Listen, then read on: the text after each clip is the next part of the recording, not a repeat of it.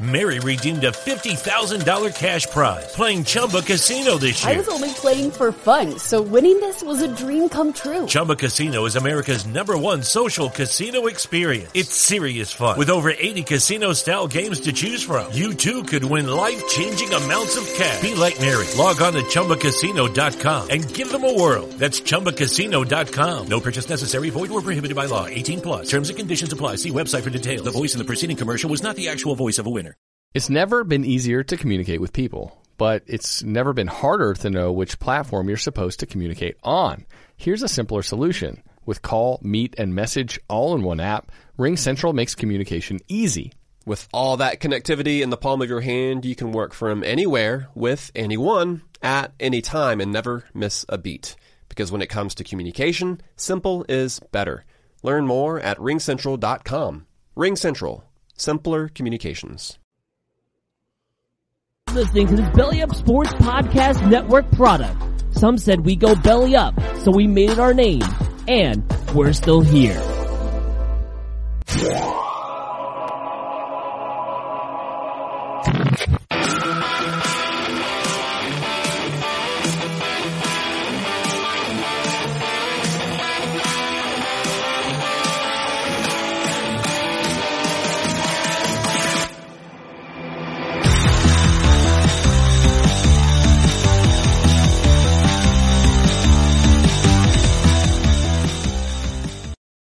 You know, I'm starting to think that maybe we need to edit the intro to this show.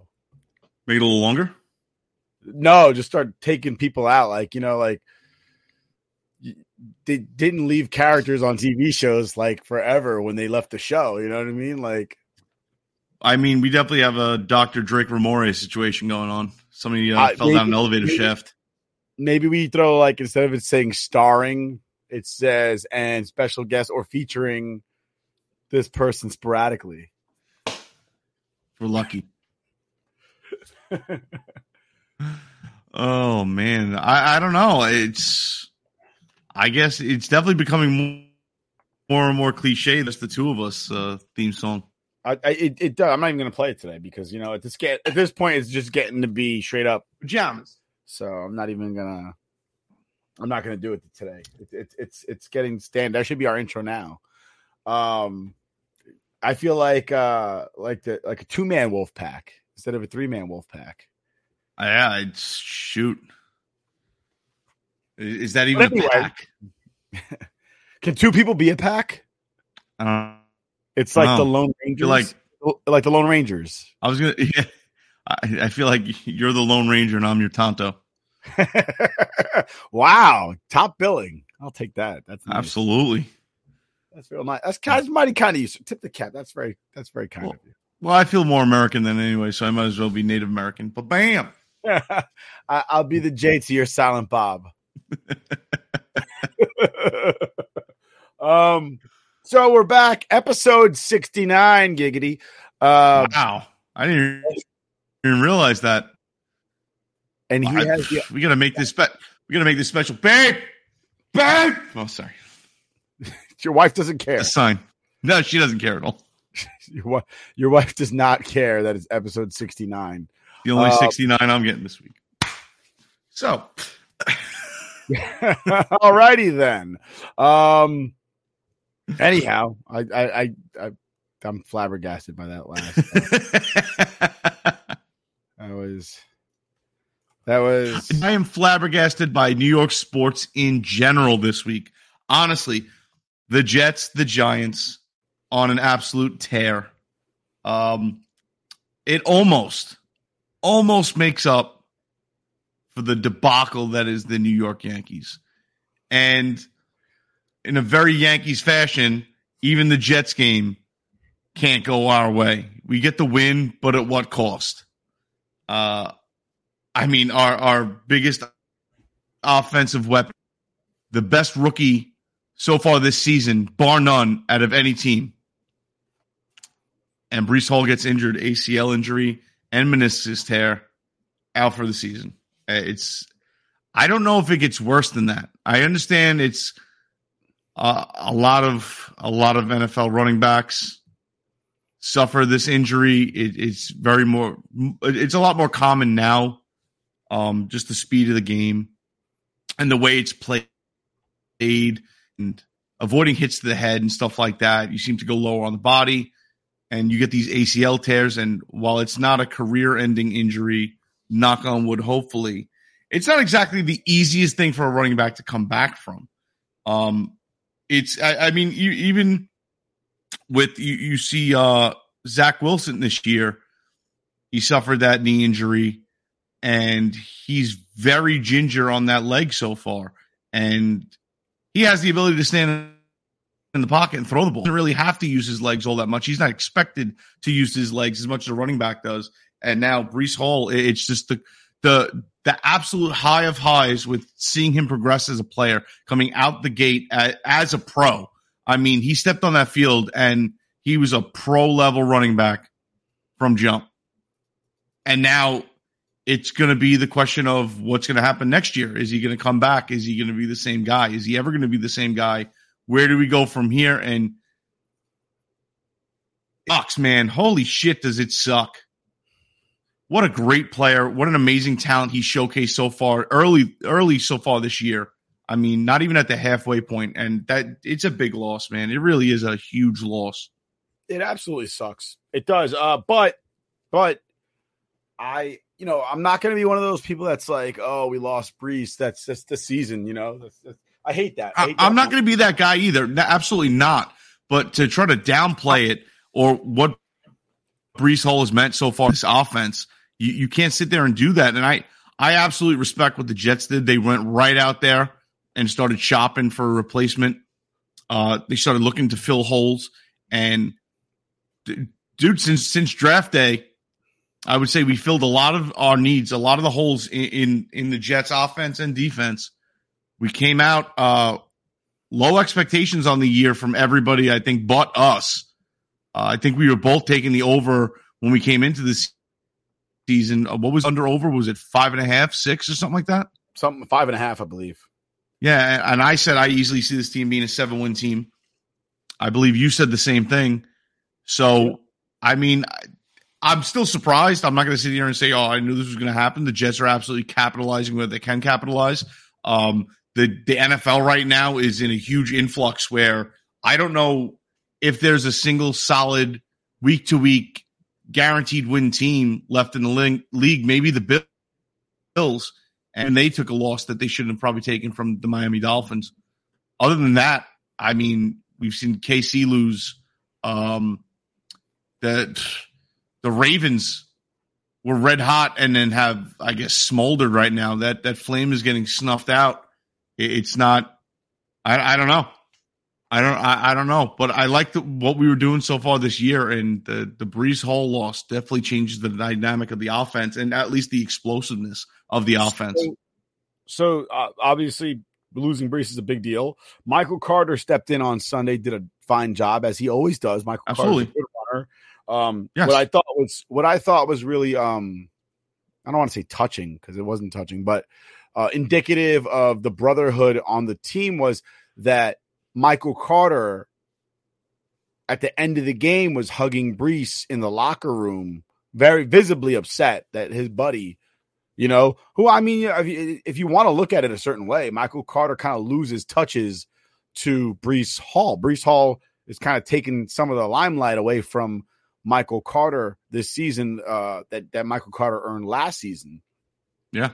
But Michael Carter stepped up, played huge. But again, he was really upset about Breece. He did not want to see Breece go down. And I got to say, that's a very good thing considering last week, Elijah Moore, being the selfish piece of dirt that he is, deciding that, if I can't be the reason that we win, then I don't want to win.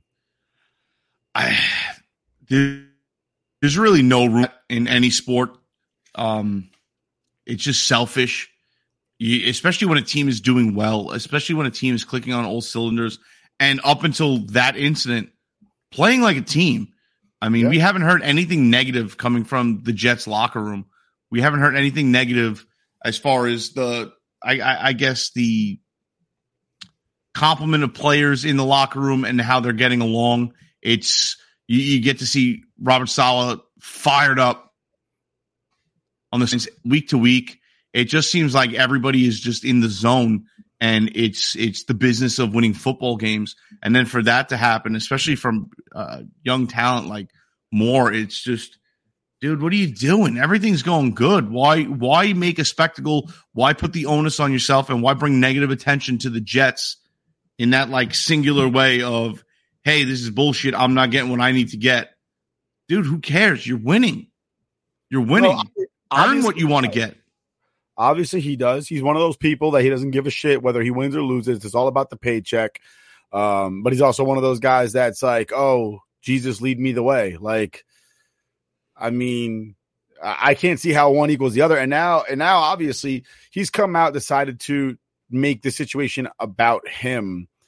And Jet fans aren't happy. I don't know if he thought that Jets fans were going to take his side in the matter. And if you're a professional athlete, just pay attention. Like, if you're a professional athlete, because fans aren't really fans of you. They're a fan of the jersey that you're wearing, because it's just not that simple. Like, you know, like, I'm from New York. If Elijah Moore never played for the Jets, I'd be rooting against him every week. I don't even know the guy. And it goes for most of the people. Unless you've done something significant here that you like, you know, that you can go someplace else and we'll still have a lot of respect and love for you. That's different.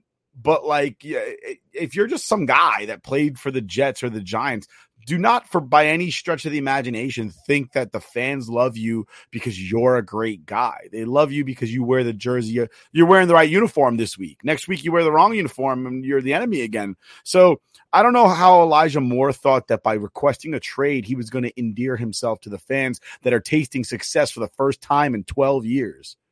Dude, especially just look at, I would say, the track for self-centered players in the past couple of years. It's not a good look. No one's sitting there going, oh, you know what? AB is right. Yeah, let's walk off the field and throw a tantrum and rip your jersey and your shoulder pads off and, you know, run away in MetLife Stadium.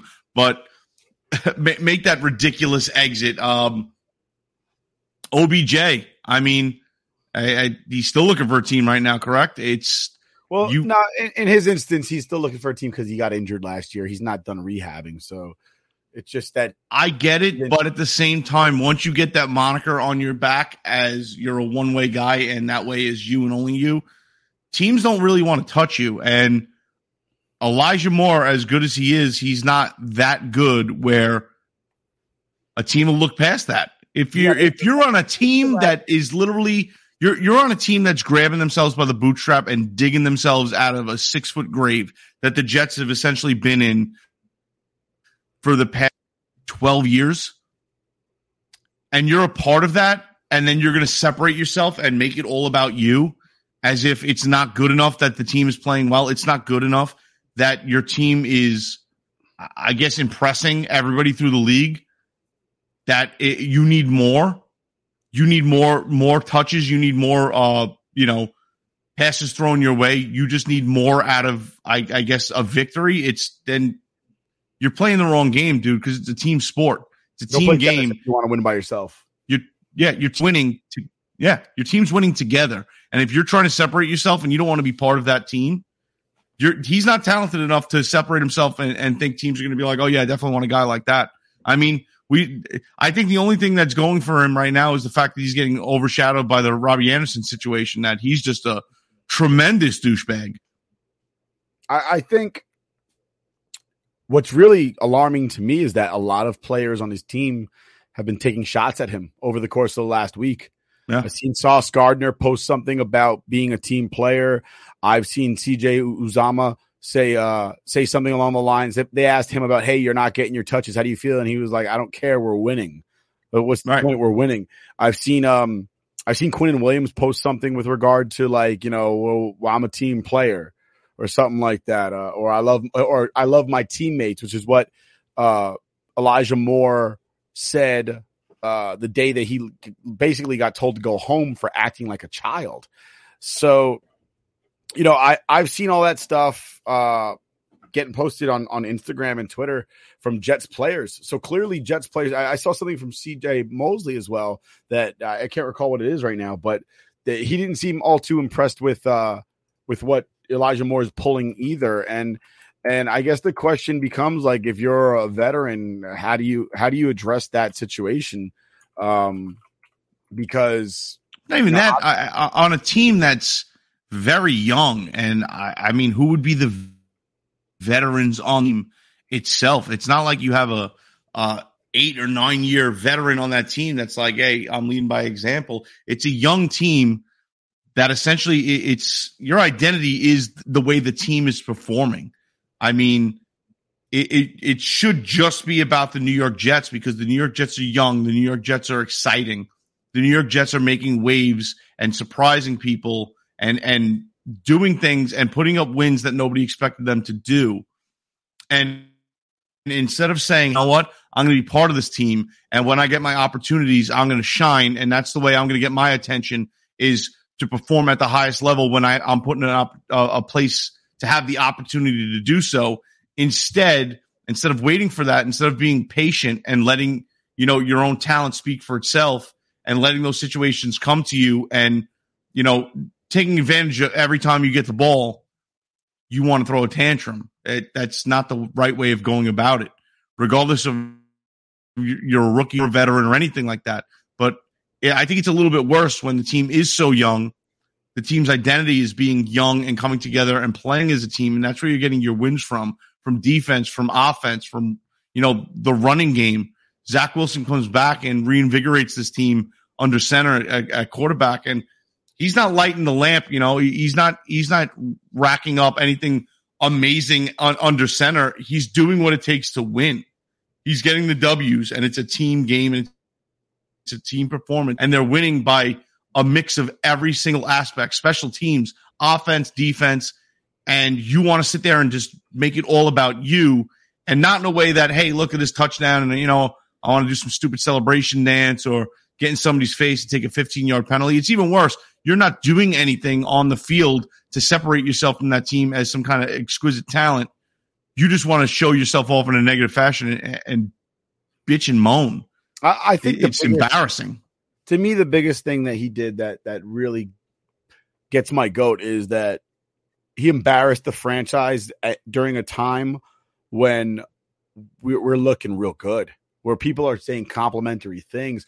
Why throw anything negative in there? Why? And it's the first time we're not the laughing stock in 12 years. Yeah. And it's feeling real good, and we're looking good. And it's like, wow, like this hasn't happened to us in such a long time. And then bam, this kid goes and and I'm not saying it's same old Jets. It's not same old Jets by any stretch of the imaginations, but the media will sit there and make it same old Jets. They'll make it that narrative. I mean, they're trying to do that with Zach Wilson right now. Like the media will take any situation and try to, blow it up to bigger than it is.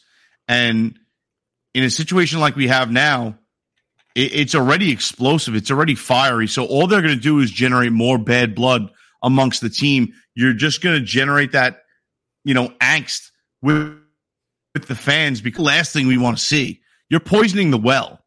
Everything's going good, and you want to make it go bad in the most self-centered way you can. It's just you lost the fan base right out the gate. It seems like you lost the locker room already too. Yeah, and I think from his actions so far, I don't think he's the type of player to walk back in there, give a heartfelt apology, and say, you know what, I'm just going to shut my mouth and do what I got to do for the rest of the season. I'm a dumb young kid, and I'm going to learn from this. But I'm here for the long haul, boys. I'm here to help any way I can. I'm sorry. He's not going to be that guy.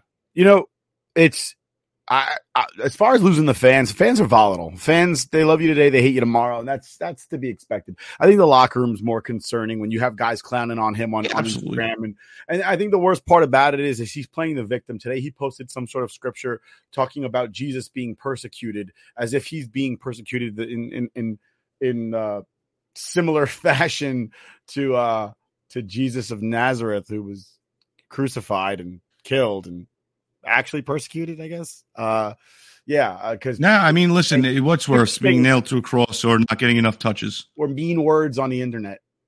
Yeah, well, I think that's what he was referring to by his persecution, is that fans are obviously not on his side and they're sending him mean words.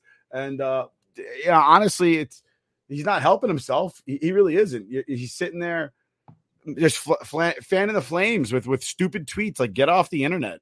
Do exactly. Just shut off the Twitter. Shut off all that crap. How do you sit there and play the victim when the majority of your fan base is blue-collar guys that are sitting there watching a game on Sunday to forget about their real-world problems and waking up at the ass crack of dawn on Monday morning and going to work and actually probably being taken advantage of? Let's call it what it is. Most of us aren't at the top of the food chain in what we do to make a living and support ourselves. So I know if I showed up at work Monday morning and created a debacle all about how I'm not being, utilized the right way at work, and everybody sucks and it's all about me. It's going to have a lot of ramifications that I'm not going to like. So to sit there and act like you're being persecuted, playing a sport, getting paid millions of dollars, or I understand he's on a rookie contract, so listen, he's still making millions of dollars. He's still making more money I will never make. It's hard to endear a fan base to your struggle, if I may, because you really aren't struggling, dude. You're throwing a fucking temper tantrum, and you're a 12-year-old essentially. You're even worse. You're like a 6-year-old, and I took away your fucking toy, and I'm sending you to bed. I think the biggest concern is not if we were losing and he was like, "Give me the ball." Hey, I'm with you, kid. I am with you. But we're winning, like at that, put egos away. Yeah. The fan base has not had wins in 12 years. And in 12 years, I mean, now we're getting W's. Now you want to start being an asshole about it. But looking up to the upcoming week, we've got the New England Patriots. Did you happen to catch Mac Jones and the latest and greatest of his dirt on Monday night? I didn't. I'm trying to stay abreast of the whole situation with Mac Jones and what's his name? Who's his backup, but essentially a replacement? Zappy. So I'm trying to stay abreast of it. I was trying to keep to the drama of Twitter world, but at the same time, it's just been a busy week. I'm not caught up. So I'll show the video. Long story short, last season we saw Mac Jones, he got sacked by Brian Burns, fumbles the football, and then grabs Brian Burns by his foot and basically throws him in an ankle lock to rip him down to the ground to stop him from making a football play on the football, and actually hurt Brian Burns a little bit. Monday night against the Bears, this was the latest and greatest from Mac Jones, who's running with the football. All right, watch the end of this run here. Mac Jones with the slide. Watch this right here. The little kick, right? D linemen don't like this. You can't get the quarterback where in the nuts. You right in the jewels, right? That's like, why D line. We can watch this again. His foot is down. This is a slide. His foot is down, right? And he picks it up to kick Brisker in the balls. D linemen. I cannot say how much I feel like he should be suspended for at least 4 games for that.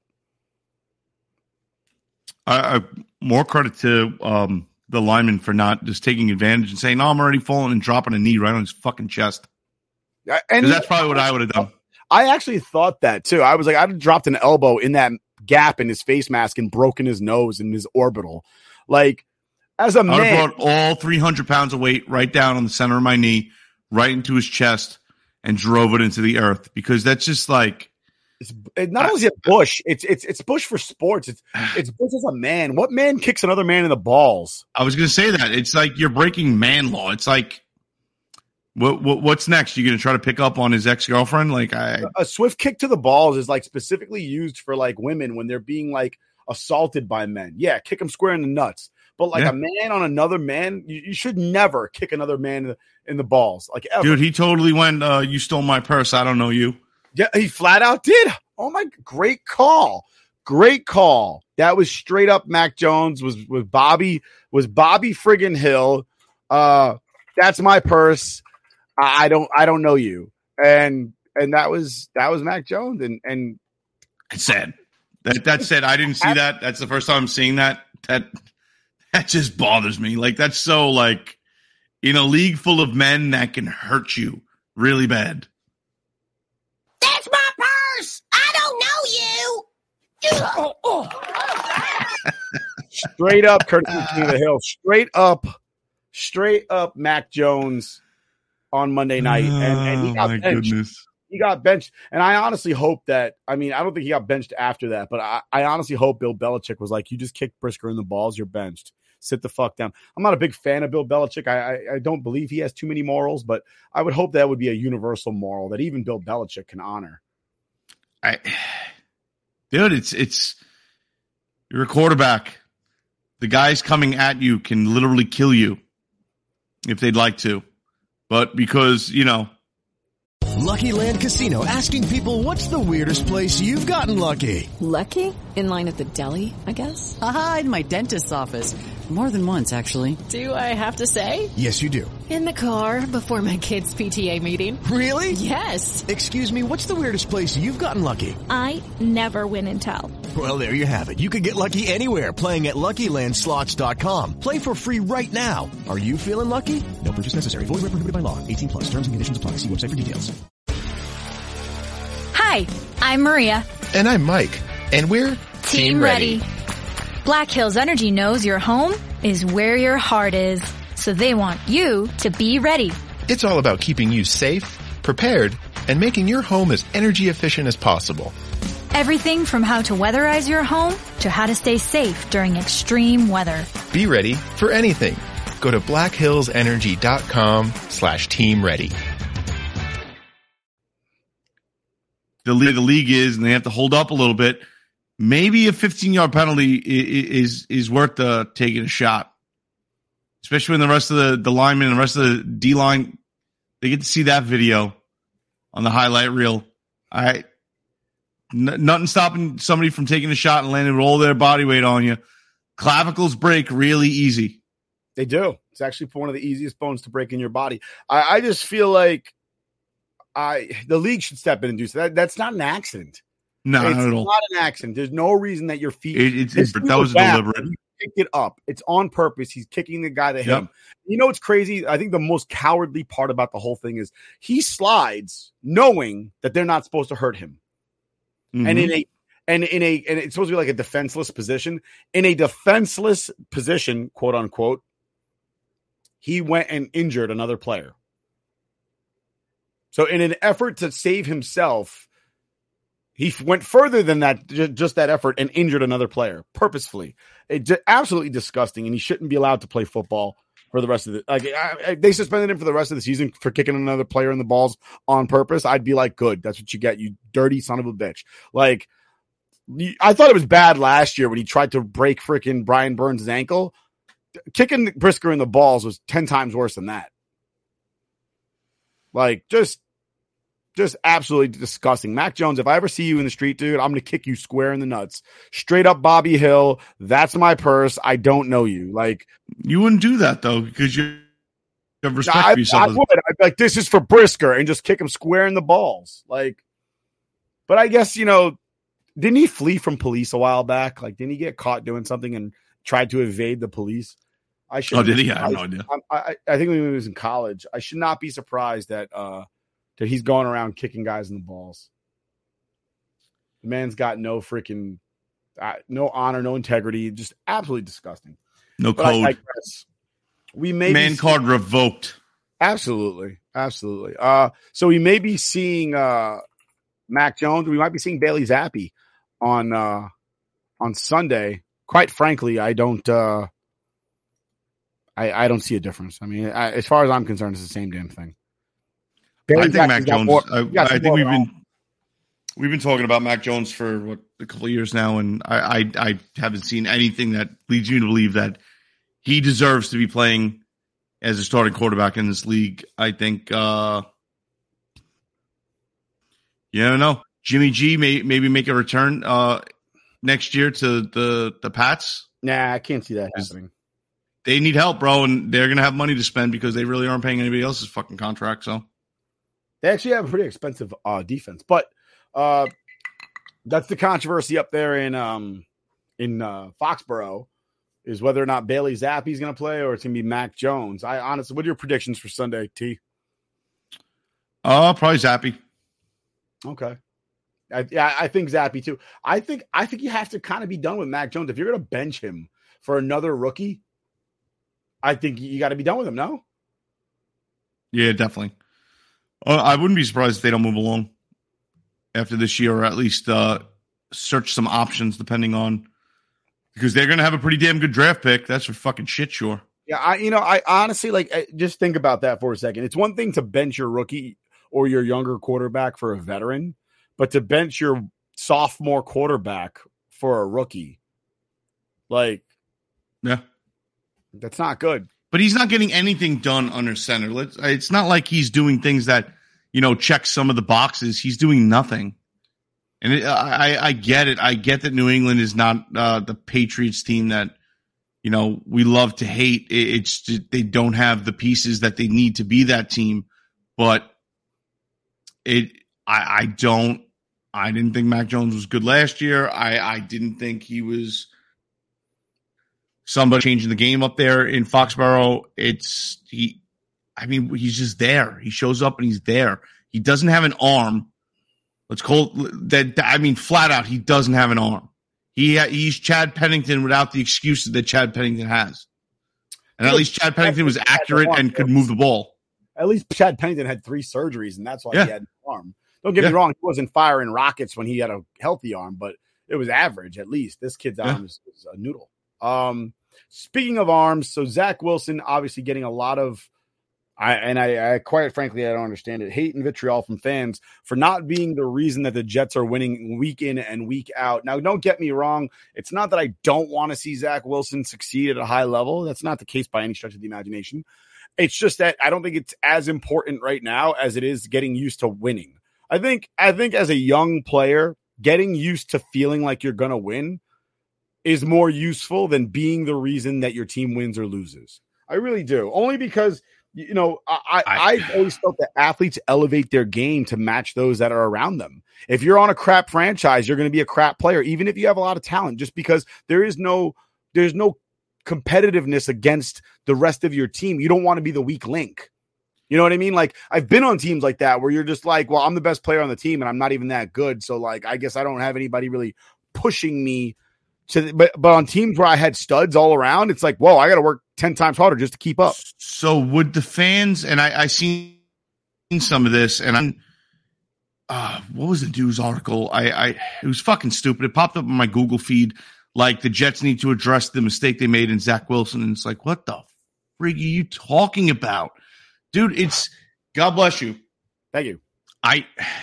Would the fans rather Zach Wilson try to make it about him? And yeah, we get it. It's a passing heavy league, but when the Jets can win with the legs, who gives a shit? But if you care that much, would you rather him be Kenny Pickett trying to throw the ball into situations that there's nobody open and getting picked off left and right?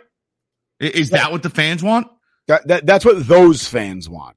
It's embarrassing. Those fans aren't real fans. They only give a shit about, I took Zach Wilson in my fantasy league and he's not lighting it up, so he obviously sucks. It's like, dude, you're a fucking loser. So I'm looking at week 7, right? Mm-hmm. And I'm looking at the numbers. Only like 5, maybe 4 or 5 guys threw for over 300 yards. But Dalton, this is the problem. Dalton, Joe Burrow, Trevor Lawrence, but his team lost, so who gives a shit? Right.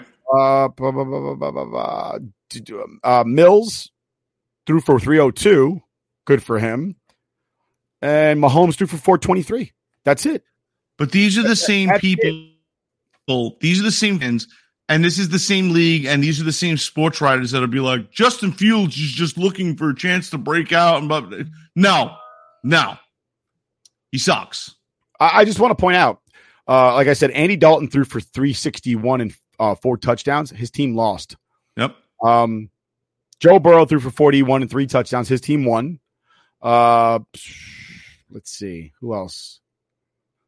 Trevor Lawrence threw for 310 yards and no touchdowns. His team lost to a team that's quarterback threw for 200 yards. Their quarterback threw for 202 yards, 19 for 30, and they won. Daniel Jones for the New York Giants, 19 for 30, 202, 1 touchdown. They beat the Jaguars, and Trevor Lawrence, 22 for 43, which is roughly 50%.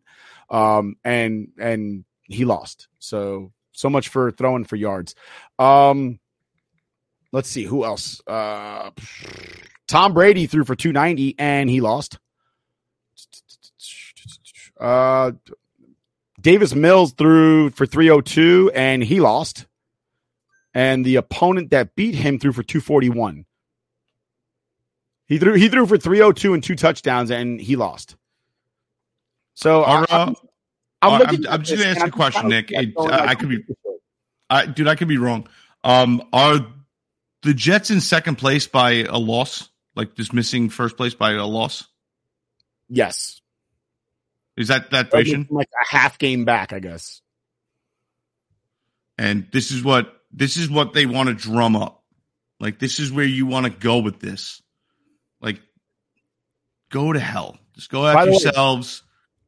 It's pathetic. You're attacking a guy that's winning, that's doing what he needs to do to facilitate a win, because whether they run the ball or he throws the ball, he's the guy that has to get the whole play in motion. Okay. And he's doing what he needs to do. So like these type of people that be sitting there pissed off that, we won a Super Bowl, but he only threw for 130 yards. And you know what? That's what the case is I honestly feel like certain times Jets fans just don't know how to be happy. It's like, we want to win, but we only want to win along these lines. Like, we want to win like the team that we are jealous of wins. So we're jealous of the Chiefs because they have a guy that probably end up in a Hall of Fame as a quarterback, but we want to win like them. Yeah. We can't just win our way. We want to win like the Bills are winning, where their quarterback is the sole reason that they win. And if he goes down, it's pretty much downhill for the Bills in its entirety. And I feel like a lot of Jets fans feel that way, that they just want to win a certain way. I want to win, but I only want to win real fans if it means that Zach Wilson is the next guy for 40 years. I'll tell you this right now.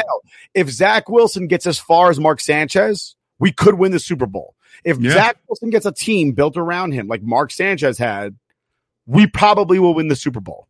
If we get to that point where we're in the AFC Championship game because we're running the ball and because we're playing defense. Zach Wilson won't turn the ball over. Zach Wilson has that little shimmy that is he's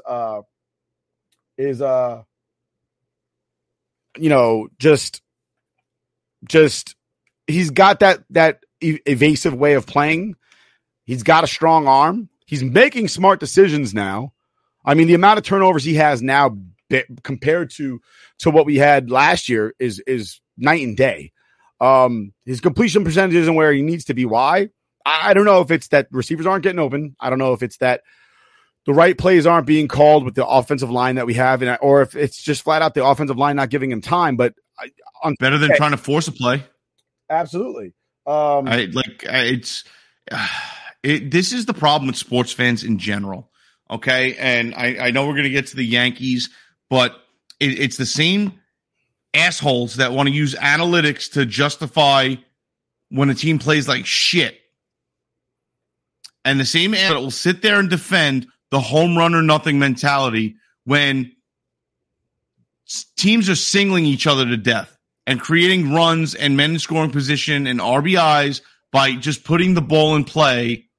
But they'd rather watch the Yankees swing for the fucking fences on a 3-2 count or an 0-2 count. It doesn't matter what the count is. Just swing like you're trying to hit a home run every swing.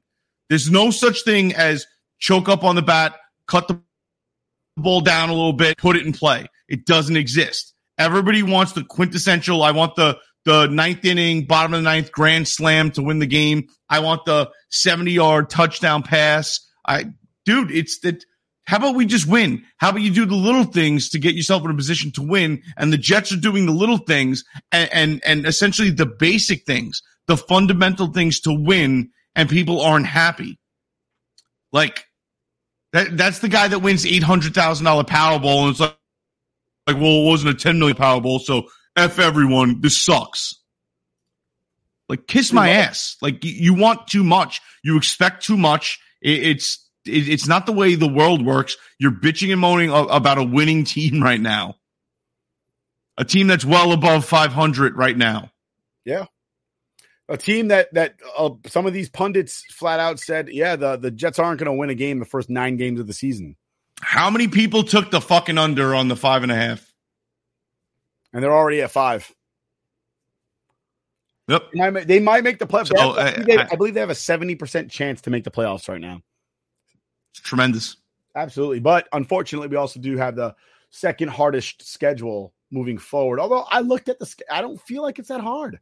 Other than the Bills, maybe Miami might give us a little trouble, but I'm not really all that impressed with them either. I don't see too much difficulty left on the schedule other than the Bills twice. That's tough. The Bills twice, I mean, I'm not intimidated at all by the Patriots. I don't find the Patriots to be remotely relevant anymore. I mean, they're unraveling as time goes on. We're starting to see the chinks in their armor regularly. I just don't see it. So, I mean, whatever. NFL says they got the second hardest schedule moving forward. It must be true. They always tell the truth, especially about concussions. Speaking of concussions, Daniel Jones playing pretty good for the Giants. And I know that you're going to say, well, what does that mean? He had never had a concussion. I'm like, yeah, it's true. He never did. But I just felt like trying to segue in a strange way. I think we're the ones that are concussed watching what Daniel Jones is doing this year compared to his entire tenure with the Giants. Essentially, the Giants hold on to him this year because they had to, and everybody was calling for his head, including us. And he's making a statement that maybe he belongs here, and I think he definitely has cemented himself as somebody the Giants are going to hang on to, give him a couple-year contract, because the year he's having, is it a fluke or is it the team that they put around him? Is it Dable? Is it the system? Is it him maturing? I think from what we've seen so far, it's not a fluke. He's done it consistently so far. I think it could be Dable. I think Dable's definitely fired up the team and lit that fire under their asses and have something special going right now. Very much like the Jets. So I think Daniel Jones has made a case, like, kind of, who are you going with next year? Because I have a feeling I'll be here for the next couple of years.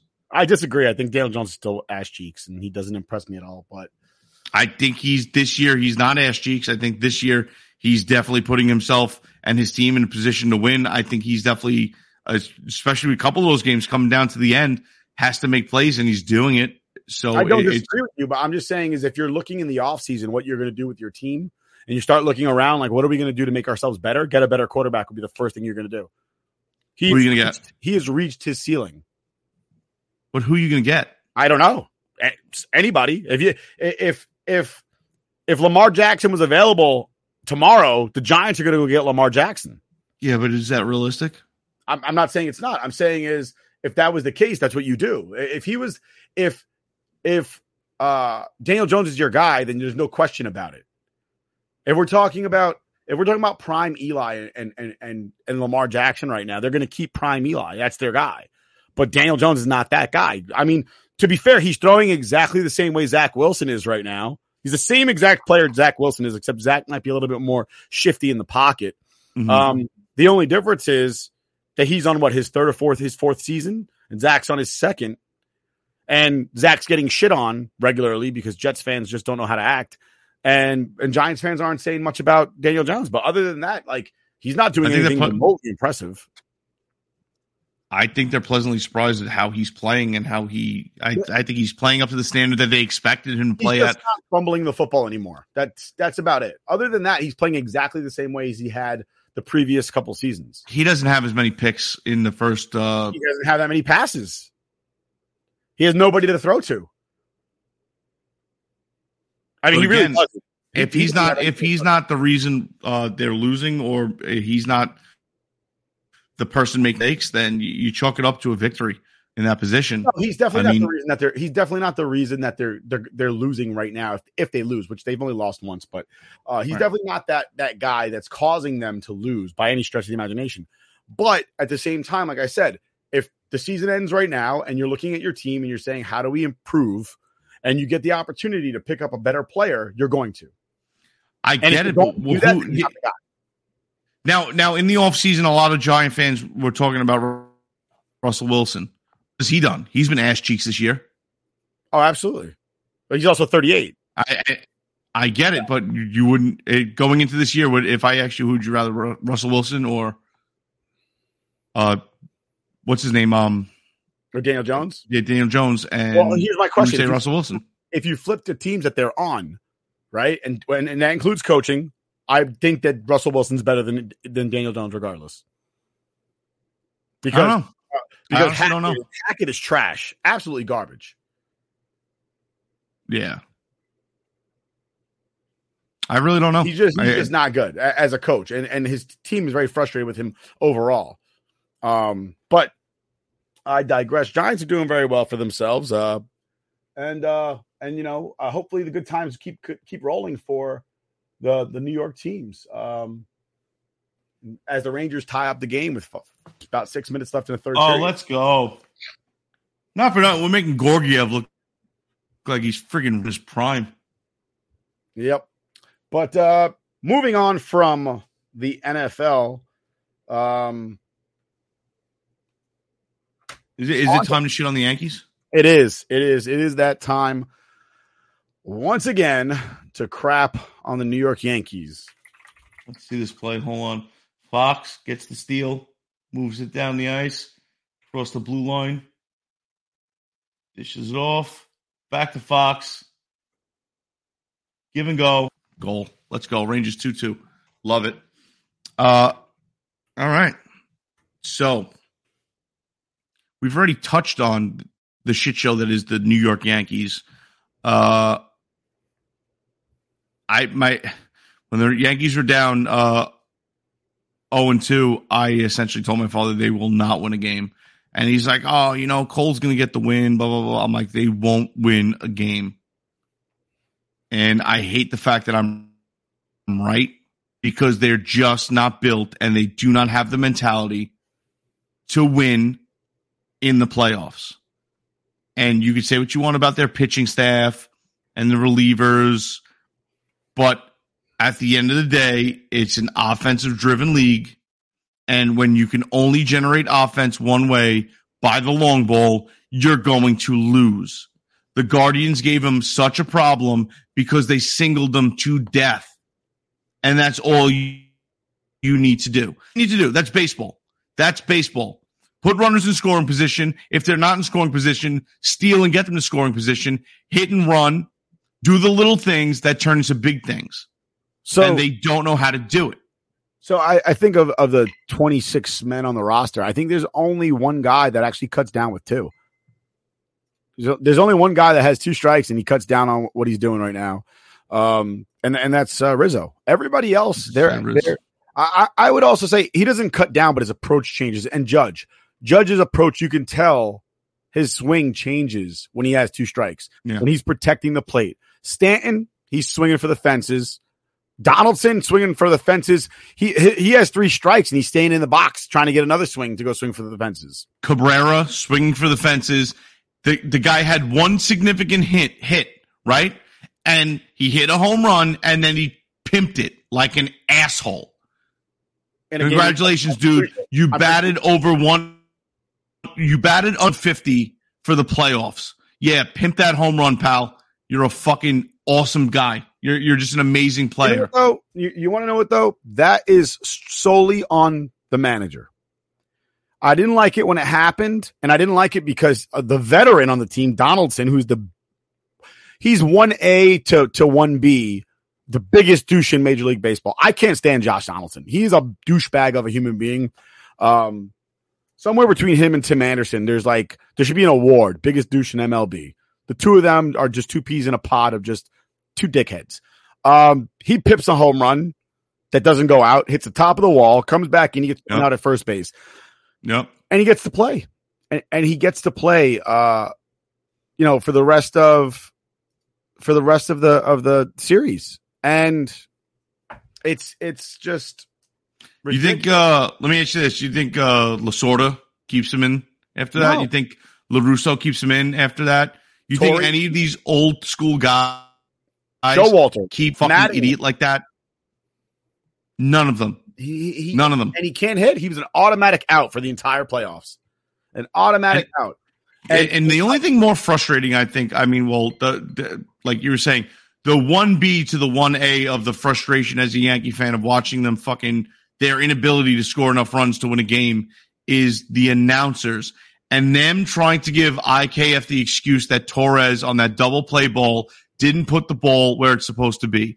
I played second base when we played men's league. Then for shortstop, you put the ball because it's a bang-bang play. Essentially, you're not looking because you know where second base is. If you play the middle infield, you know where second base is, and you know where the person covering the bag is supposed to be. You put the ball there without even looking.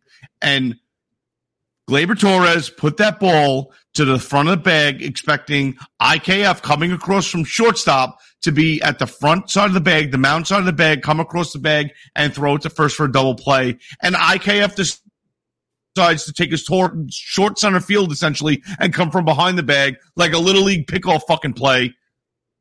Why?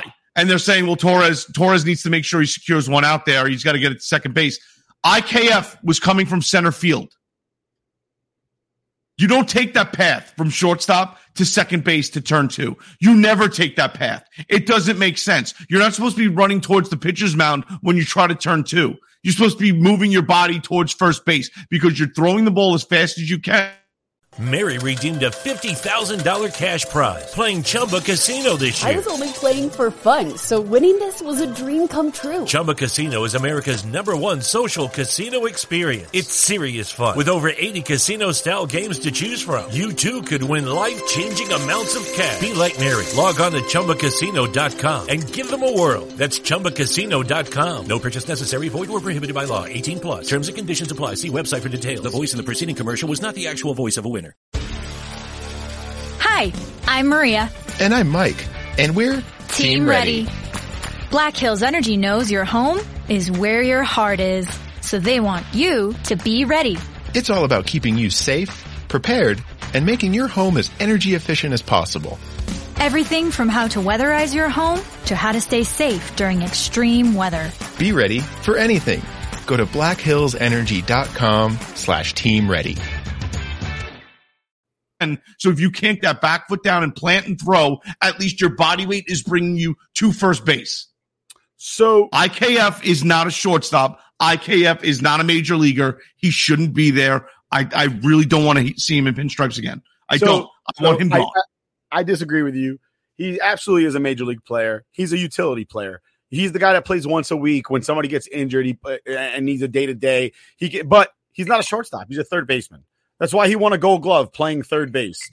And I don't know why, but Brian Cashman thought that he could somehow finagle this guy to play friggin' shortstop because he want to go and then try and pretend like he's a Gold Glover. He is a Gold Glover at third base. To sit there and try to put him at shortstop was a farce. But we've seen this before, right? We had the best shortstop in baseball, and we made him play third base.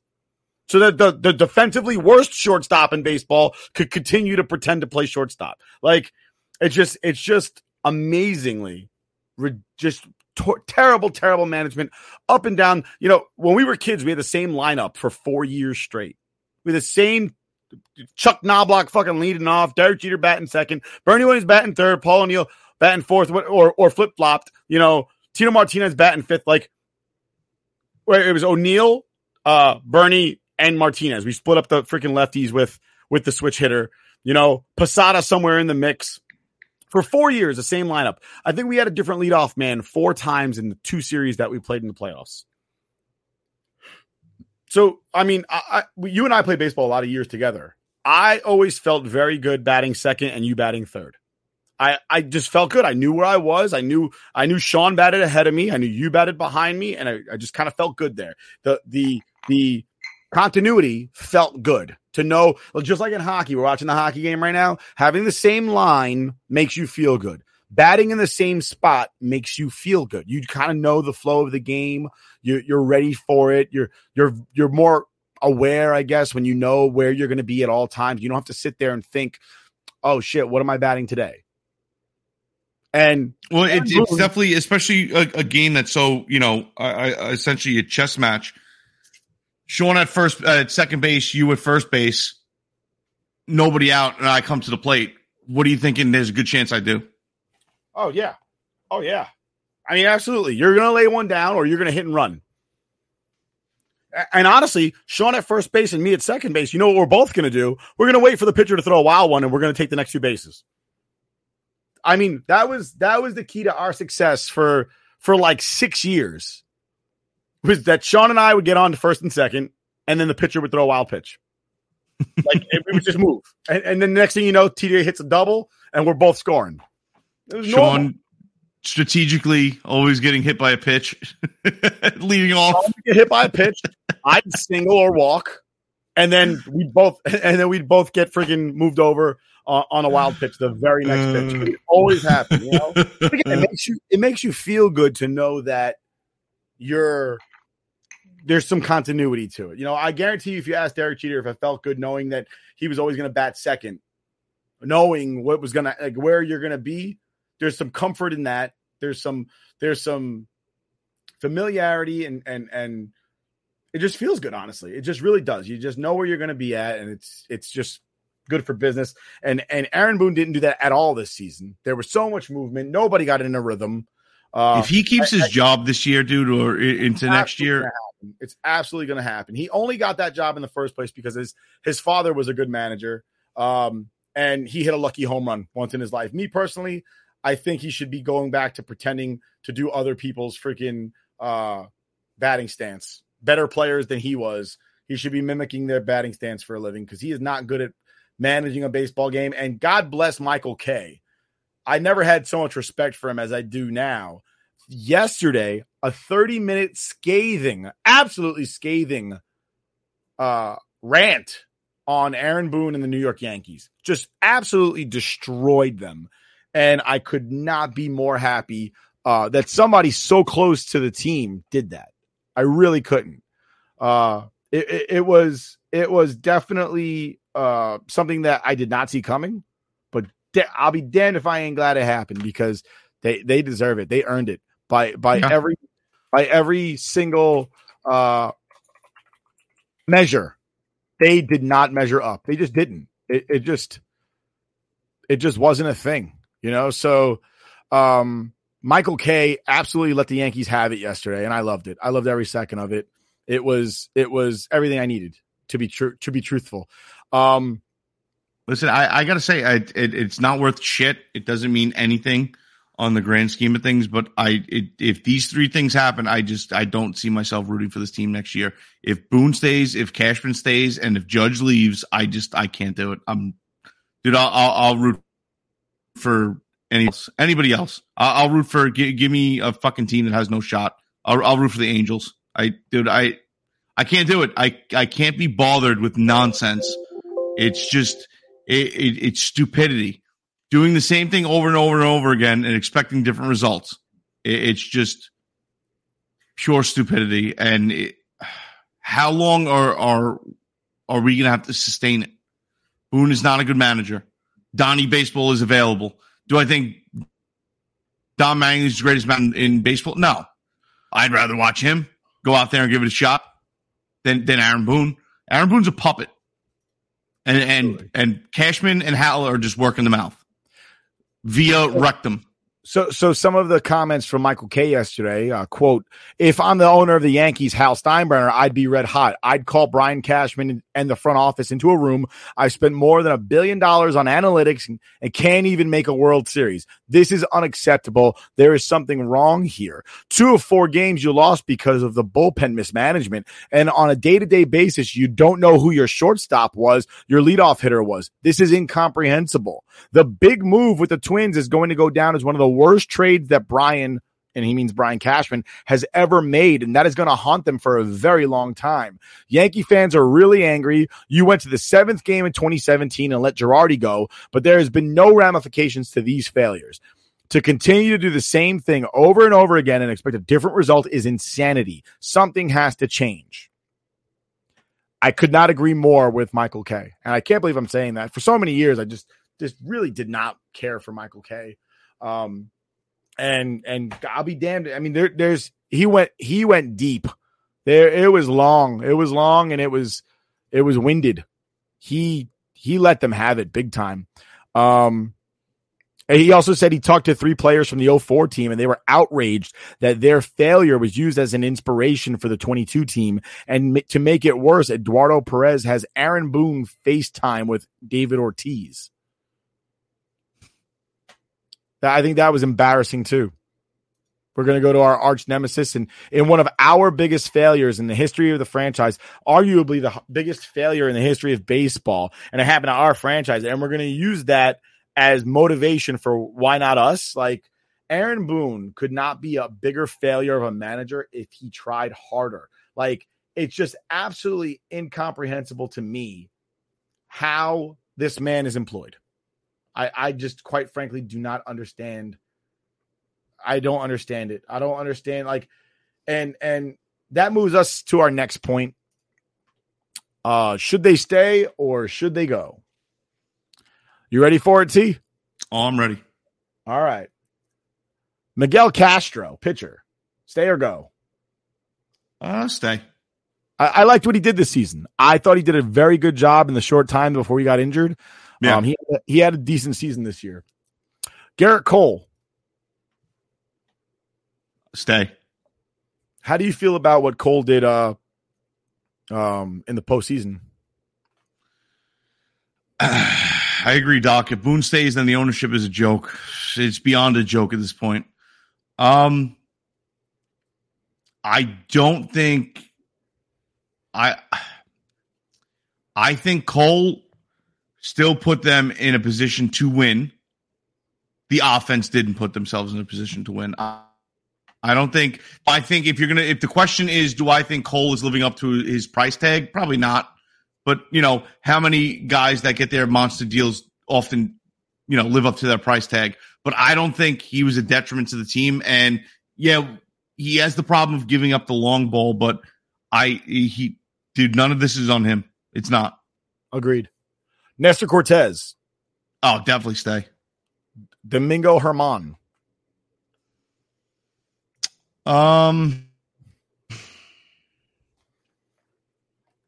I would say stay unless something else pops up, becomes better available.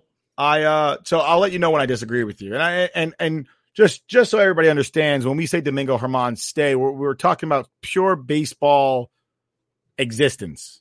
We're not getting into the weeds about fucked up shit people did on their personal time that we do not agree with. We're talking about their ability to play baseball and help the New York Yankees win. Clay Holmes. Stay. All right. I'm skipping. Jonathan Loaizaga. Stay. Frankie Montas. I can go either way. I can go either way. I agree on that one. Hopefully, I honestly don't think he's going to be any better than what we've seen to this point in the season, in his time as a Yankee. And some people might call me foolish, but I'm telling you right now, and I've said it about Ohtani, and I'll say it again. Playing in front of nobody in games you're expected to lose is not the same as playing for the Yankees. It really is. Fact. So going from the Oakland Athletics, where people are freaking getting blowjobs and banging in the seats rather than watch your game, which I can't really blame them. What a game. Is not the same as going to play in Yankee Stadium in games that the fans not only care about, but the players care about. It's just not the same. It really isn't. No. Even when the times where the A's were good in the early 2000s where they were competing, it's not like playing in Yankee Stadium. Never will be. But it's just not. The ghosts moved across the street.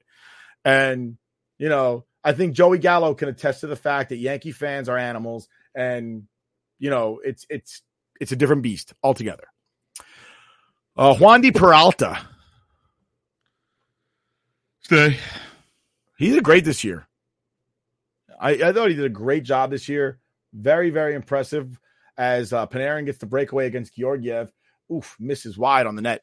Clark Schmidt. Either way. You know what? I wanted to say send his ass back down to the minors for some more seasoning, but he's 26. Right. Too old. We got to move here. Yeah, it's. I'm sorry, folks, we're getting distracted with these New York Rangers. Aaron stepping in, pass across. What a shot! Oof, nice shot by Zibanejad. Goes in the net. I believe so. Yeah. Oh, did not go in the net. My mistake. Oof, almost gets the tap in. What just happened? What's anyway, the stoppage for? Moving forward. Luis Severino. Well, are we going on the basis of we can make a move for somebody else? Well, I mean, he still has, I think, another option year on his contract. For I would probably let Severino go. $10 million. Yeah, I would probably let Severino go. Really, for $10 million? There's no consistency there. I feel like he's just. Some days he's amazing, and other days he's. I don't know. I mean, we've gotten this far through the pitching rotation. I want to see a new arm, and if I'm going to separate somebody, I think it would be Severino. So bear in mind, call me crazy. Over the course of the season, over the course of 19 starts, he had a 3.18 ERA. No, I not bad at all by any stretch. I don't know. Next, I disagree. I'd keep Severino. Next on the list is Jameson Taillon, who I would send to the fucking moon. Let him go pitch up there. Taillon, it's like when he settles in, he could be. When he settles in, dude, he could be fucking phenomenal and consistent and control the game very well. But he has a problem getting to the point to settling in. We just got rid of Montgomery for the exact same reason that we should get rid of Taillon, right? I agree. The whole thing with Montgomery is we have to get rid of Montgomery. He doesn't have a put away pitch. Basically, I just want to point out to everybody who does not know, Montgomery and Taillon are the exact same pitcher, except that Montgomery was younger, cheaper, and left-handed. Yeah, but they're the exact same guy. We got rid of the wrong guy, but the Cardinals never would have taken him because he cost more money. Yeah, Doc says I'm with you. So Doc, I like I said, I can't disagree with keeping Sevy. I don't know. I'd rather see somebody else there, but no, with Taillon, it's you can't. He consistently has that problem until he settles in. He's a fucking disaster. So, see you later. But next up, Lou Trevino. Stay. Yeah, I mean, I can go either way with Trevino. He didn't show me anything that was awful. He didn't show me anything that was amazing. Yeah. So, he didn't really cost the team anything. Greg Weissert. And I know what you're thinking. I don't even know who that is. Neither do I. No idea who that is. Yeah, he can go. He can definitely go. Also, I think that we're talking about some of these guys, bear in mind, are fill-ins for injured players. And those injured players being guys like Zach Britton, Scott Efros, Luis Hill, or Heel, I guess. Chad Green, Michael King was a big blow for us losing Michael King. Ron Marinaccio did a great job this year. Steven Ridings was good before he got injured. So some of those guys are going to be in competition. Honestly, if you look at our 40-man roster and the pitchers that we have on there, our bullpen would be lights out if it wasn't for all the injuries. Seriously. So Doc says that he said that Severino should stay, and this is coming from a fan of another team in the ALS. Who's your team, Doc? I didn't know that. You're a fan of another team in the AL East. Who's your team? As we move on, I hope he doesn't say Boston. He's going to say Baltimore or something like that, which is all right. I'm all right with that. Moving on to catchers, Kyle Higashioka. I like Higgy. I do. Jose Trevino. He's a stay. So here's my deal, right? I think if you can upgrade Trevino, then get rid of Higgy and let Trevino be the backup. Yeah, that's fine. You know, depending on who you're. I mean, what's the upgrade though? That's. I don't think either one of those guys were a detriment as far as if you can get an upgrade, of course. Who's gonna say no to an upgrade? But so when I say, I'm not saying get rid of the guy. I'm saying is he's if not you can make my a maneuver. Yeah, he's not my guy for the next 10 years. No, I understand that. So moving forward, Oswaldo Cabrera. Bye. Really? Yeah, fuck him. I feel like you're just too mad about the playoffs right now, and that's I couldn't care less. Bye. So Doc says he's from Toronto, so he's a Blue Jays fan. Fair enough. He is from the 6 with his woes, as Drake would say. I would keep Oswaldo Cabrera. He is very versatile, plays a lot, and he's only, let's see, how old is he? 23 years old? Yeah, definitely keeping that kid. He's a switch hitter. He has some pop, plays multiple positions, has a solid glove. He didn't perform well in the postseason, but how many 23-year-olds playing their, 70th game in Major League Baseball play great in the playoffs? It's not a very common thread. Usually if you're 23 years old and you're starting and it's not in the playoffs because your team. Yeah, well, he's pimping a home run like a 28-year-old that's been in the league forever. So fuck him. Again, a 28-year-old shouldn't be pimping home runs. But again, that's because of piss poor management and piss poor leadership. That has nothing to do with the 23-year-old. You don't blame the 23-year-old for acting like a fool. You blame the 40-something-year-old manager for not sitting him down and saying, we don't do that around here. That's what you blame. No. You can do everything but have a beard, according to the Yankees. Yeah. So moving forward, Josh Donaldson. See you the fuck later. I would eject him to the planet Flaflufa. Like, I would go find galaxies that have not been discovered yet and send Josh Donaldson there immediately. Arguably, number 1 or 2 biggest douches in Major League Baseball. Fuck it. I watched hockey. I watched Georgiev play goalie for the New York Rangers for far too long. Couldn't win a fucking shootout. Couldn't win a fucking one-on-one for his fucking life. And today is the day that he wants to win a fucking one-on-one. Absolute horseshit. Dude. Like it was like science. It was gravity. Is so out of position there. What is he doing? It was like fucking gravity. If Georgiev had a fucking one-on-one, he was giving up a goal. And there it comes in at the hash marks. Make a quick move. Oh, and it's in the back of the net. There's Georgiev that we know. That's the Georgiev special. And you hold on to that. Way to go, Breadman. Way to go. Way to go, Breadman. And we are going to round 4 of the shootout. 2 points that the Rangers desperately need. A little bit of a slump going on. What a move. What a move.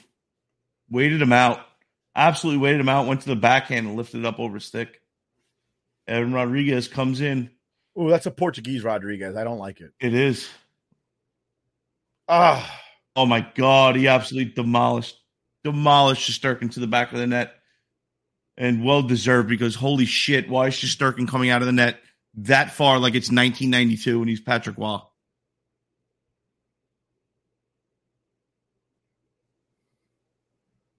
Oh my God. It wasn't even a good move. It wasn't. He fell. Let's see if Alexi Lafreniere's got some stuff for us. Going too fast. And that's it.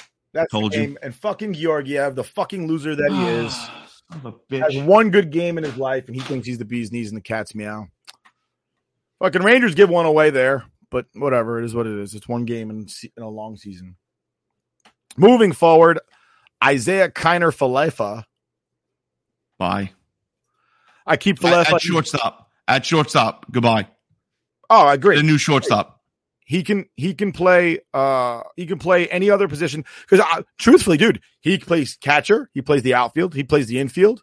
I think the only position he's never played is pitcher. You want to keep him as utility guy? That's fine. He should not be a starting shortstart. He shouldn't for the be New York Yankees. He shouldn't be a starter at all. Shouldn't be a starter. Doc says JD has to go. I agree, Doc. Not only is he a bad baseball player, he's a bad personality to have around young players.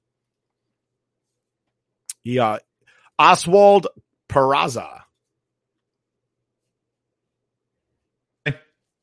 Say again. Stay. I'm not too sure. I mean, it's not that I don't want him to play. I just don't. My commitment to him is not long term, especially when you're talking about the free agent class we have now with Trey Turner coming up in the free agency, and Correa. Carlos Correa is also going to be a free agent once again. So there's a lot of good free agent shortstops coming out. I'm not saying I don't want to try the young guys. I am saying that I am not sold on him as of yet.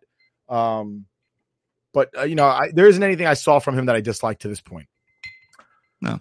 Anthony Rizzo. Oh, God. Oh, I mean, put him on a fucking pedestal. So I guess you're keeping him. 100%. He might be one of the only ball players in the club. That's a good take. That's a solid take. I'll give a ding on that one. Gleyber Torres. You'd say. I think Gleyber had a good bounce back year. I mean, his batting average wasn't where I wanted it to be. He was a little too streaky this season, but he batted 257, which seems to be the league average these days. Right. I mean, you bat 250, it's like batting 350 back in the day when, people could actually hit. So, I mean, it's not Gleyber's fault. He's a victim of his time, where batting 250 and hitting 20 home runs is all you need to do. Harrison Bader. I'd definitely stay. I want to see a full season out of him. Aaron Judge. He better fucking stay. Agreed. Giancarlo Stanton. Stay. Andrew Benintendi. Yeah, you can go. Really? A Gold Glove outfielder who can bat 300? You going to send him away? You can go. And he's left-handed. Aaron Hicks. See the fuck later. And let's see one. I think I got one more here. Matt Carpenter. Oh man, he had a terrible playoff, and before the injury, he was a stud. So I want to see Matt Carpenter out there. Yeah, so Matt Carpenter's gone. I'm sorry, he's old. The odds of him coming back and playing the same way again are very few and far between. But he was consistent until it hurt. Mary redeemed a $50,000 cash prize playing Chumba Casino this year. I was only playing for fun, so winning this was a dream come true. Chumba Casino is America's #1 social casino experience. It's serious fun. With over 80 casino-style games to choose from, you too could win life-changing amounts of cash. Be like Mary. Log on to ChumbaCasino.com and give them a whirl. That's ChumbaCasino.com. No purchase necessary. Void where prohibited by law. 18+. Terms and conditions apply. See website for details. The voice in the preceding commercial was not the actual voice of a winner. Lucky Land Casino, asking people, what's the weirdest place you've gotten lucky? Lucky? In line at the deli, I guess? Aha, in my dentist's office. More than once, actually. Do I have to say? Yes, you do. In the car before my kids' PTA meeting. Really? Yes. Excuse me, what's the weirdest place you've gotten lucky? I never win and tell. Well, there you have it. You can get lucky anywhere, playing at LuckyLandSlots.com. Play for free right now. Are you feeling lucky? No purchase necessary. Void where prohibited by law. 18+. Terms and conditions apply. See website for details. He was consistently that guy that wasn't afraid of the moment and could play up to the moment. I understand what you're saying. And Tom Brady was that way too until this season. It ends for somebody at some point where you want to buy high and you want to buy low and sell high. Okay. And I think right now he's low. So sell anyway. Doc says Rizzo is the second best player. He has to stay. Well, Rizzo, from what I understand, he might go test free agency. He wants a 2-year deal, fresh 2-year deal. And then Doc says Stanton should go, in my opinion. Now, I'm kind of on board with Doc. It's not that Stanton. It's not that I think that Stanton's value is there. Stanton's very streaky. When Stanton's hot, it's tremendous. When he's low, it's just whiffing at the ball. But no one will take on Stanton's contract. It's worth more for the Yankees to have that kind of power in the lineup than to just be like, oh, hey, we're going to eat this. That's where it's from. Do I think Stanton is the end-all, be-all? I mean, the guy doesn't even play the fucking field 99% of the time.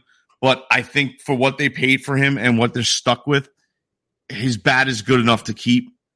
If somebody wanted to take Stanton's contract, sure. So I don't think that Stanton's contract's that bad anymore. He still has, 4 years left? He does, but he still hits 30-something home runs a year. Yeah, but he's owed what? Close to $100 million? Yeah, for 4 years? Probably, but bear in mind that that's not that much money anymore. That's fair. Right? I mean, listen, if you could offload Stanton to free up some room for you keep obviously I renege on the Benintendi, you keep Benintendi, you get somebody to pick up Stanton's contract, you free up more money for Judge. You already got Bader out there. Yeah, the outfield looks infinitely better with and then you have more flex space to rest guys in the DH role. Right. I mean, that's what it comes down to. And maybe keep your boy Carpenter. Listen, again, it's just if it's a stay or go, and I want if it's coming from a personal place of how I feel about the player themselves, I don't think Stanton's a negative. The way I would like to see the game played and Stanton's home run or nothing approach, would I rather see somebody that's out there and get on base more? Yeah, I would. I don't care what statistics say. If you can get a single runners in scoring position, it's better than striking out with bases loaded. Agreed. I concur wholeheartedly with that one. So moving on, Aaron Boone, stay or go? Dude, I will fucking help him pack. Brian Cashman, stay or go? Hold on. Before we get to that point, stay or go.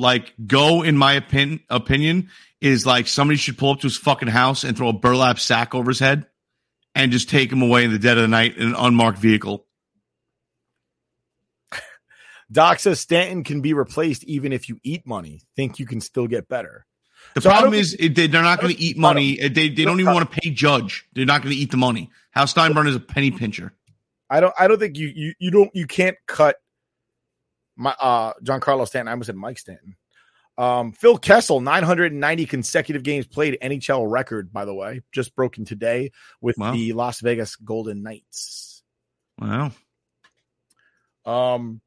But so Aaron Boone, you'll help him pack. I'll be right there with you. Brian Cashman. Thanks for your service. You're fucking 7 years past your prime. Bye. More than that. I mean, he accidentally won that World Series in 2009. He hasn't done anything remotely impressive. I mean, every so often he'll find one diamond in the rough, but he'll give out, $100 million worth of bad contracts before he finds that one guy that's on a fucking try one deal. Yep. So if I could, I'd get rid of those guys too, but such is life. Hal Steinbrenner. Bye. Hal, if I could, I'd fire Hal Steinbrenner. If ever there was somebody who was a disgrace to their family name, it's definitely that guy. I like the Yankee, the fucking team to the Taliban, and I could find a way to get behind that more than fucking Hal Steinbrenner at the helm anymore. Like, it's seriously, fuck this guy. I think the biggest struggle that we have as Yankee fans with Hal Steinbrenner is it's very apparent that he does not care if they win or lose. As long as the stadium's filled, as long as they're still getting contracts with Apple Plus and Amazon, that's all that matters to him. He doesn't care if they win the World Series. It's an extra couple of $100,000 as far as he's concerned. Maybe a couple of $1 million when he's looking at billions with a B. Dude, he's in the business of making money, not in the business of winning. Absolutely. And you know what? I'm not saying that his father was the greatest owner in the world and always made the right decision. That's not true. He hired Billy Martin like 30 times, and Billy Martin sucked at not only as a player, but as a coach. Yeah, I said it, old timers. Billy Martin sucked as a player. But at least Billy Martin would have probably drunkenly taken a swing at people pimping home runs. I don't disagree. Especially home runs that didn't go out of the park. I don't disagree with you, but he would have probably would have told one of those guys like Reggie Jackson to lay down a bunt because he couldn't hit. And he was like, I'm not letting this guy hit a home run. I couldn't do it. But I digress. I got distracted hating on Billy Martin because I can't stand his stupid face. He talk about people that only got jobs because of who they know. He was fucking Mickey Mantle's drinking buddy, and therefore he got a job for life because of it. Anyway, I digress. It's one of those things where, I don't think that George always made the right decision. That wasn't the case, but I don't think that anybody could ever sit there and pretend like he did not care. Oh, he gave a shit. You know what I mean? Like, it's one thing to sit there and be like, well, your owner wasn't that great before. You're right. He wasn't, but he cared. And sometimes that's enough. Like, I want to win. You're not always successful. You do what's best to in your mind. And that may not be the right answer. Like Jerry Jones. Jerry Jones isn't the best fucking NFL owner ever, but there is no question whether or not Jerry Jones wants to win. Like it's hilarious too, because at least Jerry Jones isn't a drone. I love the fact that he was the only person that voted against what's his name as commissioner, Goodell. And he said, it's not that I don't want him to be commissioner. I don't think he deserves all these pay raises that he's getting. And then I believe told Robert Kraft to go F himself or something like that. Or don't F with me. Like, I respect that. Everybody else voted for, give him whatever he wants. Give Goodell whatever he wants. And Jerry Jones is like, F him. He didn't earn it. Didn't Robert Kraft just get married? Didn't his wife die like last year? And a few years ago. Yeah, was it? Cash has definitely worn out his welcome, Doc. Doc years ago. Cashman has worn out his welcome. Absolutely. Absolutely. So Doc says that the Yankees can make one or two good sized moves in the offseason and get better. You just have to keep Judge or all bets are off. And he's absolutely right. I don't think you can give away Aaron Judge. He's the first homegrown Yankee to really mean anything significant to the franchise. But again, it's just the Yankees tact at offering him fucking chump change. And I don't want to sit here and act like $200 and some odd million is chump change. But when you see the contracts going out to these players who have no problem eating up these contracts and playing, for the Angels and being nobodies and never going to probably get to a World Series in their career, it's all about the money. And you're the New York Yankees, and you're going to pretend like you don't have money. And the funny thing is that, like, a lot of these Met fans are like sitting there like, oh, we should go after Judge. We should go after Judge. And it's essentially they're talking out their ass and they just want to, poke the bear a little bit. But 100% they should be assholes and go after Judge. 100%. Be assholes. Fucking offer him more money than the Yankees can offer him just to jack up the price a little bit, just to be assholes. Why not? Teach the Yankees a lesson that's what you get for offering a guy fucking probably $180 million too less before the guy was going to have a career year. I hope somebody comes in and jacks up the price for them. But the problem is Hal Steinbrenner would let him go. He doesn't give a shit. And I blame Yankee fans for still showing up and paying $14 for a friggin' Budweiser. Honestly, it has nothing. You could not go to the stadium and they'll still make money. I get it, but it would be so not watch games. Much more embarrassing played to a fucking quarter of a crowd. I don't disagree, but at the same time, they're still going to make money. You can't watch the game. You have to sit there and go, I got better things to do right now than watch this team.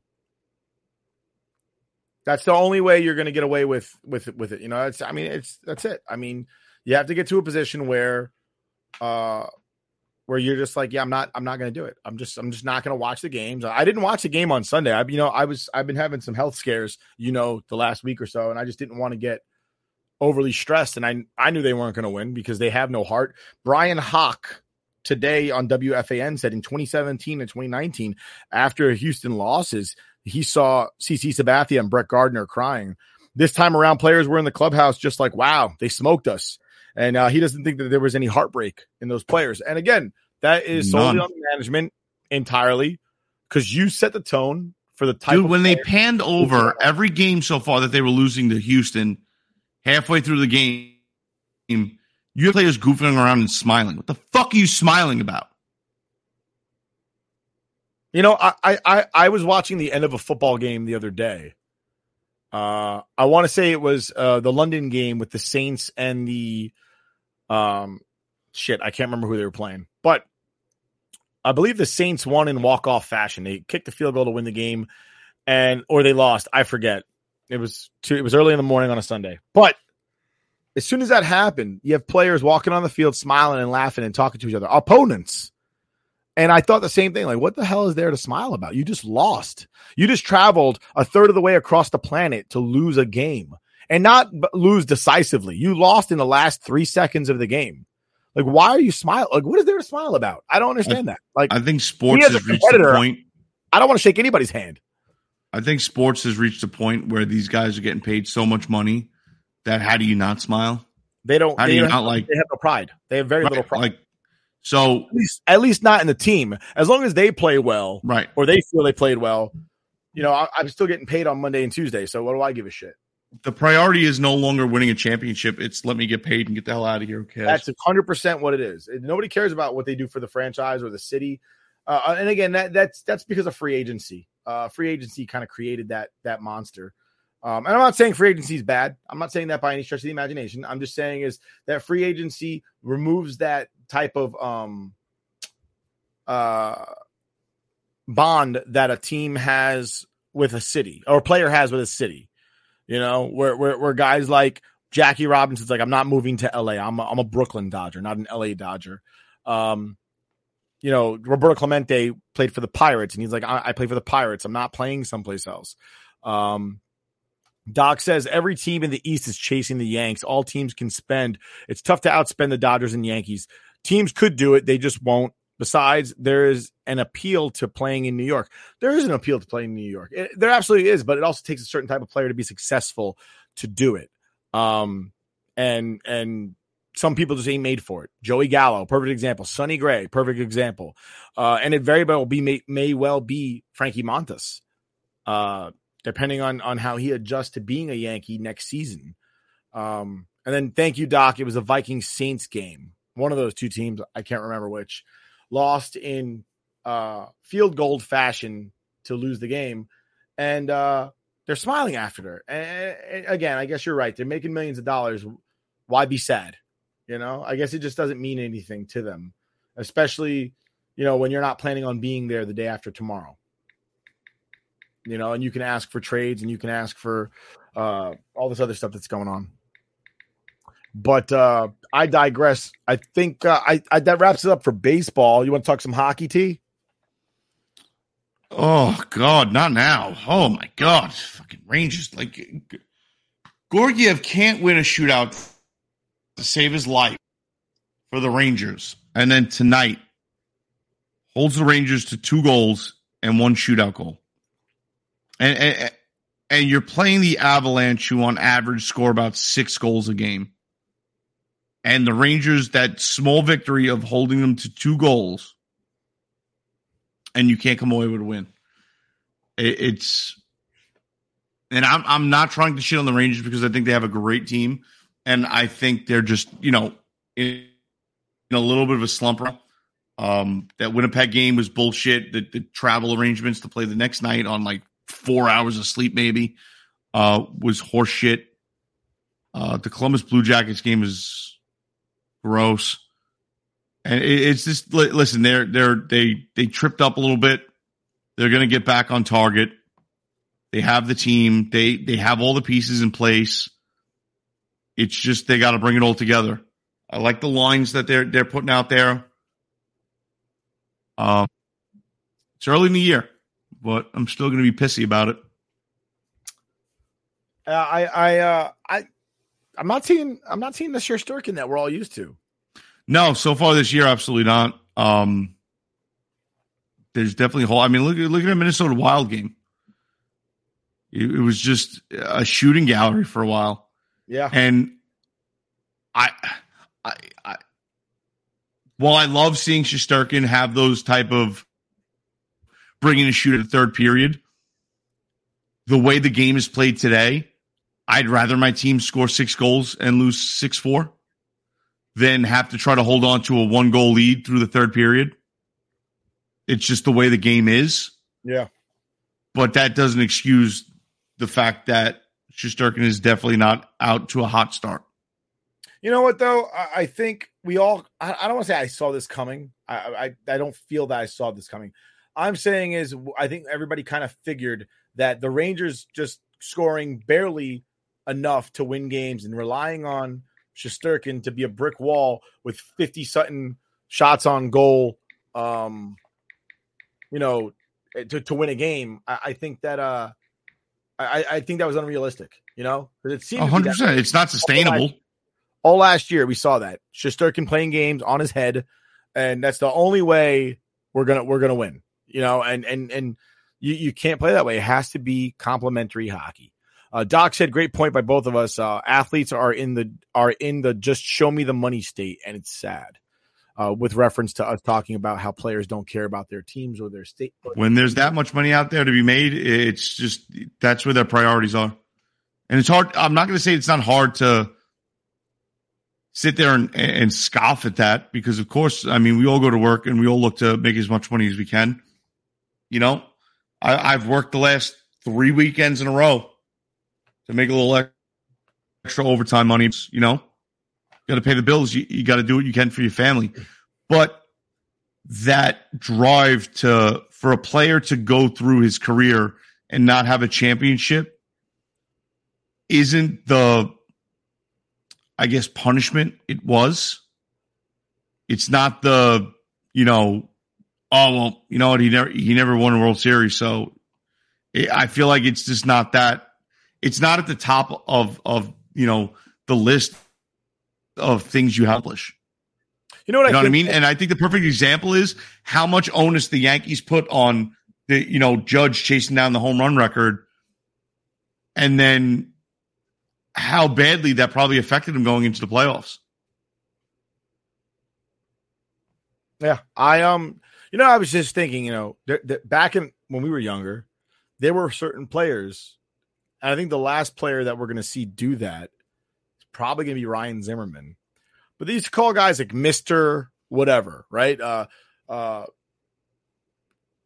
Kirby Puckett's Mr. Twin. You talk about Tony Gwynn as Mr. Padre. Jeff Conine was Mr. Marlin. Maybe not the Hall of Fame type player, but a good player that stuck with the team through thick and thin. And he was emblematic of what the franchise was. He was that face of the franchise. But again, not the greatest player they had. Again, Marlins had plenty of players better than Jeff Conine. Now, granted, and I think the Nats have had better players than Ryan Zimmerman, but no player stuck with the team as long as he did. No player dealt with the ups and the downs as much as he did. Yeah, and I don't think we're going to see that anymore. I don't think we're going to see that. People are going to be looking for greener pastures. We're in the era of the super team where players call each other up on weekends and say, "Hey, buddy, I'm going to go form a team with my other friends. And we're going to go win a championship, and then we're all going to get big contracts on other teams after the fact." You down? Honestly, it's kind of disgusting.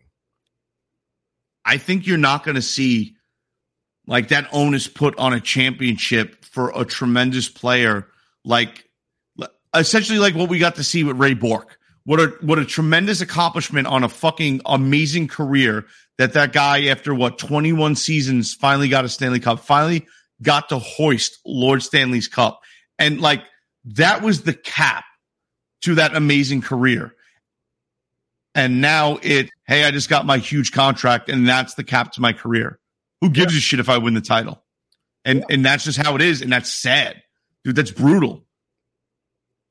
Yeah. It's not what sports is about. I get it. Like, we all want to get paid. Like I said, we all want to make money and provide for our families, but these guys have no problem providing for their families with a fucking rookie deal and making league minimum. You know what I mean? They're still very well off. They make more money than I do. Yeah. So it's just already is not there to cap your career off with that achievement, to check that box and be like, I'm a champion. It seems like it doesn't matter. It's not a high priority anymore. And it's ruining sports, dude. I mean, we have a basketball situation. Yeah, absolutely. But yeah, I think Shesterkin pulls it together. I think they need to play more complementary defense and stop giving up 50 shots a game. I was going to say, I think the defense is a little lackluster so far. I don't know if it got in Trouba's head after last year of everybody being like, oh, you're fucking dirty. It doesn't seem like he's laying the wood as much. Maybe he thinks he's not supposed to in that captain role. Maybe he's supposed to be an example for the team, but I think the example is to put a hurting on people. But the defense has been very slow, not very punishment driven. Yeah.